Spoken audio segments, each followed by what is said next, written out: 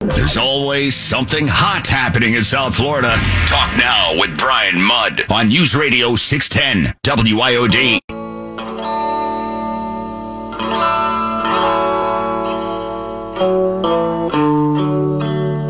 Our number one threat to the United States today is China, but related to that threat is the idea that you can somehow just go into any country you want and take it over. Frankly, I don't know anyone who's calling for or supporting U.S. troops being involved in a war in Ukraine, and I certainly don't support that. Not even the Ukrainians are asking for it. The problem is, what will be, right? I mean, we don't want to be involved in a war over there. But then when we are sending thousands of troops over to the region, what is that exactly? I mean, do you just send them over there for show? It's weird. It's weird. But things get weird when you have a dearth of leadership, when you have perceived weakness, which is exactly what we've displayed, which is why you had China provocating over Taiwan prior to the Olympics, which is why you have Russia getting so aggressive, the Ukrainian border, which is why you have Little Rocket Man firing ballistics back into the ocean, which is why Iran attacked our embassy in Iraq about a month ago, even though news media didn't report this. And it's why we've got to be concerned about what role Cuba, Venezuela might play in all of this, all part of that unholy alliance. Talk about some of this with Senator Marco Rubio, including some of what's going on here at the home front. Senator, good to talk with you. Hey, thanks for having me. Absolutely. So you've had some news here of late. First about some of the politics and the campaign stuff. Obviously, we're starting to get into that midterm cycle here. And earlier this week, we received the first polling specific to our state in 2022. USA Today, Suffolk polling showing you sporting an 8-point lead. It looked good for Republicans across the state generally. And of course, that hypothetical matchup they were polling against none other than Val Demings. Your thoughts about where you sit as we're heading into this cycle? Yeah, I don't care about these polls, whether I'm up or down, because the only poll that matters is when people go vote, and these things change, and they've been wrong. People forget, Andrew Gillum was winning by 7 points in the last poll in 2018, and thank God that didn't turn out that way. So, we don't, I don't pay attention to that stuff. But, look, it's very straightforward, okay? Chuck Schumer wants a 51st vote, and so he goes down, he says, who can I get to run? And he goes down and handpicks Val Demings to be the candidate he wants in the Democratic primary. And the reason is because she's been, she's voted with Pelosi 100% of the time. So she's been a puppet.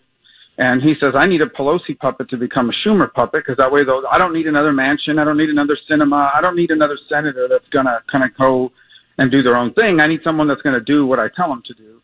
And that's what she's done in her whole time. So she's voted with Pelosi 100% of the time. She's voted with the squad 94% of the time. She should at least get an honorary membership to the squad voting 94%.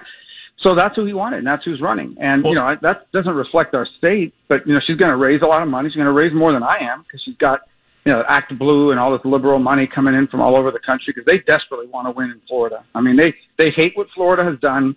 It makes them look bad, and so they're desperate to win not just the Senate race, but if they could, the governor's race. Senator, there's such a good point to what you said, not just about Val, but actually every elected Democrat in Congress in the state of Florida, all of which have a 100% voting record with the Joe Biden agenda. There's not a single moderate in the bunch, including Val. One of the interesting dynamics here of late, the endorsements. So you landed the endorsement of 55 sheriffs across our state. Notable in part, of course, because Val Demings, once upon a time, chief of police in Orlando. Tell us about that endorsement. Yeah, look, I mean, number one, I've been with them and always consistently on the side of law enforcement. But what I think really pushed it over the edge here, and we have 66 elected sheriffs in Florida. 55 of them have endorsed me. 55. And the others haven't endorsed her. Some of them just don't endorse because of the political situation or whatever, although we might pick up a couple more of those down the road. But here's the situation. She was a police officer. She was a police chief. So if anyone should know how hard it is to be a police officer, it should be her. So for someone like that to decide during 2020, because she wanted to be the vice president. Let's not forget, she was campaigning to be picked as vice president, and she knew what her party demanded. And so what did she say? Well, when Minneapolis was talking about defunding the police, she said that was a very thoughtful idea. When she was asked about the rioting and the looting and going on, she goes, well, these protests are a beautiful sight. So she voted to get rid of qualified immunity, which now means you can just sue police officers. These are not rich people to begin with, and now you're going to be able to just sue them and get away with qualified immunity. So she did all these things because she fell in line. That's where her party was. That's what they demanded she stand for. She fell in line, and it's even worse. I think it's bad as it is, but it's really bad when the person actually knows better and does it anyway. That to me is Exhibit A of how the reason why they want her in the Senate is just because she's going to be a reliable vote that's going to do whatever they tell her to do. And that's going to be left-wing, far radical stuff. Talking to Senator Marco Rubio, less than an hour ago, you tweeted out, "I wish nothing but the best for all Americans competing in Beijing, but I won't watch, follow, or celebrate an Olympics hosted by a totalitarian communist regime that lies about COVID and is committing genocide." I agree with your sentiment. Tell us about China, and I'm also interested in hearing, I have concerns about the ties to Russia, the ties to Iran, the ties to NOCO, Cuba, Venezuela, as I mentioned at the onset. Yeah, first of all, China's the number one challenge America faces. And we're going to beat these guys, okay? China's got its own problems. I believe the Chinese system will eventually collapse under its own weight. And ultimately, the only way that doesn't happen is if we save them by continuing to do stupid and dumb things in our own policies. But they have found themselves in the position they're in now because we've allowed them to cheat and to steal. We've allowed them to lure American companies and turn them into lobbyists for the communist regime here in the United States. So you got these companies that are making money building things in China or maybe having access to the Chinese market and come back to Washington and lobby against doing anything that's bad for China. We've got well-known athletes who have shoe deals and endorsement deals with big Chinese companies. So they're very fast to criticize Americans and American politicians, but they won't say anything about the fact that China has slaves. That China basically gets Uyghur Muslims and forces them to work in factories as slaves. And so we got a big challenge on our hands. This Olympic is an outrage. Look, I don't want to punish athletes. It's not their fault in this, obviously. But we have a communist government that's committing genocide. That's what it is, genocide, against Uyghur Muslims and other horrific human rights abuses. And that continues to obscure the truth about COVID. From the very beginning, they haven't been transparent. The reason why we didn't know more about COVID early on, the reason why we weren't able to react to it quicker is because first of all, they didn't even warn. There's now evidence that this thing might have been present as early as September or October of 2019. If they had told the world about that, people could have gotten ready. The research could have happened. They didn't do any of that. I think it's very valid to say there are people who are dead today because the Chinese Communist Party likes to lie and cover up the truth. Not to mention, we still don't know exactly how this happened or what the origins were, but I think there's at least as much evidence that it was a lab accident, a lab leak, as it is that it was naturally occurring. So, for all these reasons, don't ask me to be all excited about games being hosted by these people because there's nothing to celebrate here. This is a genocidal communist party, totalitarian regime, and by the way, that hates our country and wants to sort of dominate the world at our expense. How concerned are you that the Biden administration projecting weakness generally is leading to more aggressive behavior potentially by Russia and China? Well, I think it's contributing to it.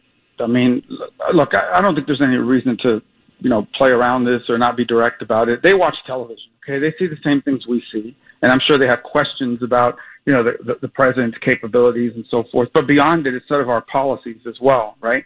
And in their view, there are things they think they can get away with under this administration that perhaps they didn't think they could do under previous administrations. Now, some of this they may have done anyway, but they're going to try. And what it does is it creates a world where you do have, I think, the beginnings of this Eastern axis, right, that involves China, Russia, and then, potentially in some cases North Korea, sometimes Iran, other countries like Cuba, Venezuela, Nicaragua in our own hemisphere, and others who may seek to join it. And we begin to sort of realize we're living in a world now where the combined influence and power of these countries could pose a significant threat to the United States, to our economy, to our people, to our safety here at home and around the world. And it's very concerning. And I do think the administration, the best way to put it is I don't think that they're that concerned about what Joe Biden and this administration is going to do to them. Look, Iran is a great example. Okay, Iran has these groups in Iraq that are their groups. These are their agents. These groups exist. They do what these tell them to do, and they're their proxies. And they give these groups sophisticated weapons. And these groups are attacking and trying to kill Americans. And you don't hear anything about it. There's no reporting on it. They're like, well, there was another Shia attack. These are not Shia groups. These are Iranian proxies that are Shia groups. And they're not attacking us with some cheap. They're attacking us with sophisticated weaponry that they don't know how to make that. They're getting it from somebody. We know who they're getting it from. Why can't we say it? Because if you say it, you got to do something about it. Because if you say it, you may not be able to do an Iran deal.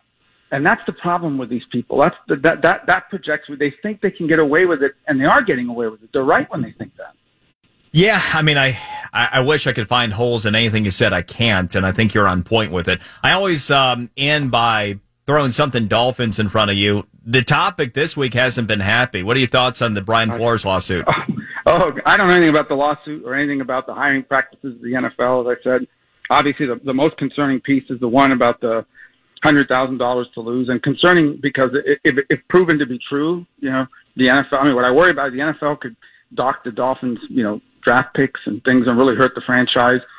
And I generally don't like instability. Obviously, this will all play out, and I think Stephen Ross has denied it, says it's a lie, and so obviously the burden of proving that it's true is going to be on Brian Flores. I don't think it's a lawsuit issue for him. I think that one has to do potentially with what the league does about it. So that's what I worry about. But you never want your team in the middle of this, although every team, I guess, is, because he sued the whole NFL. But, it's hard for me to give a hardcore opinion because I'm not in the NFL. I'm not an NFL owner. I'm not in the front office. So I don't really know what goes on behind the scenes and all these things.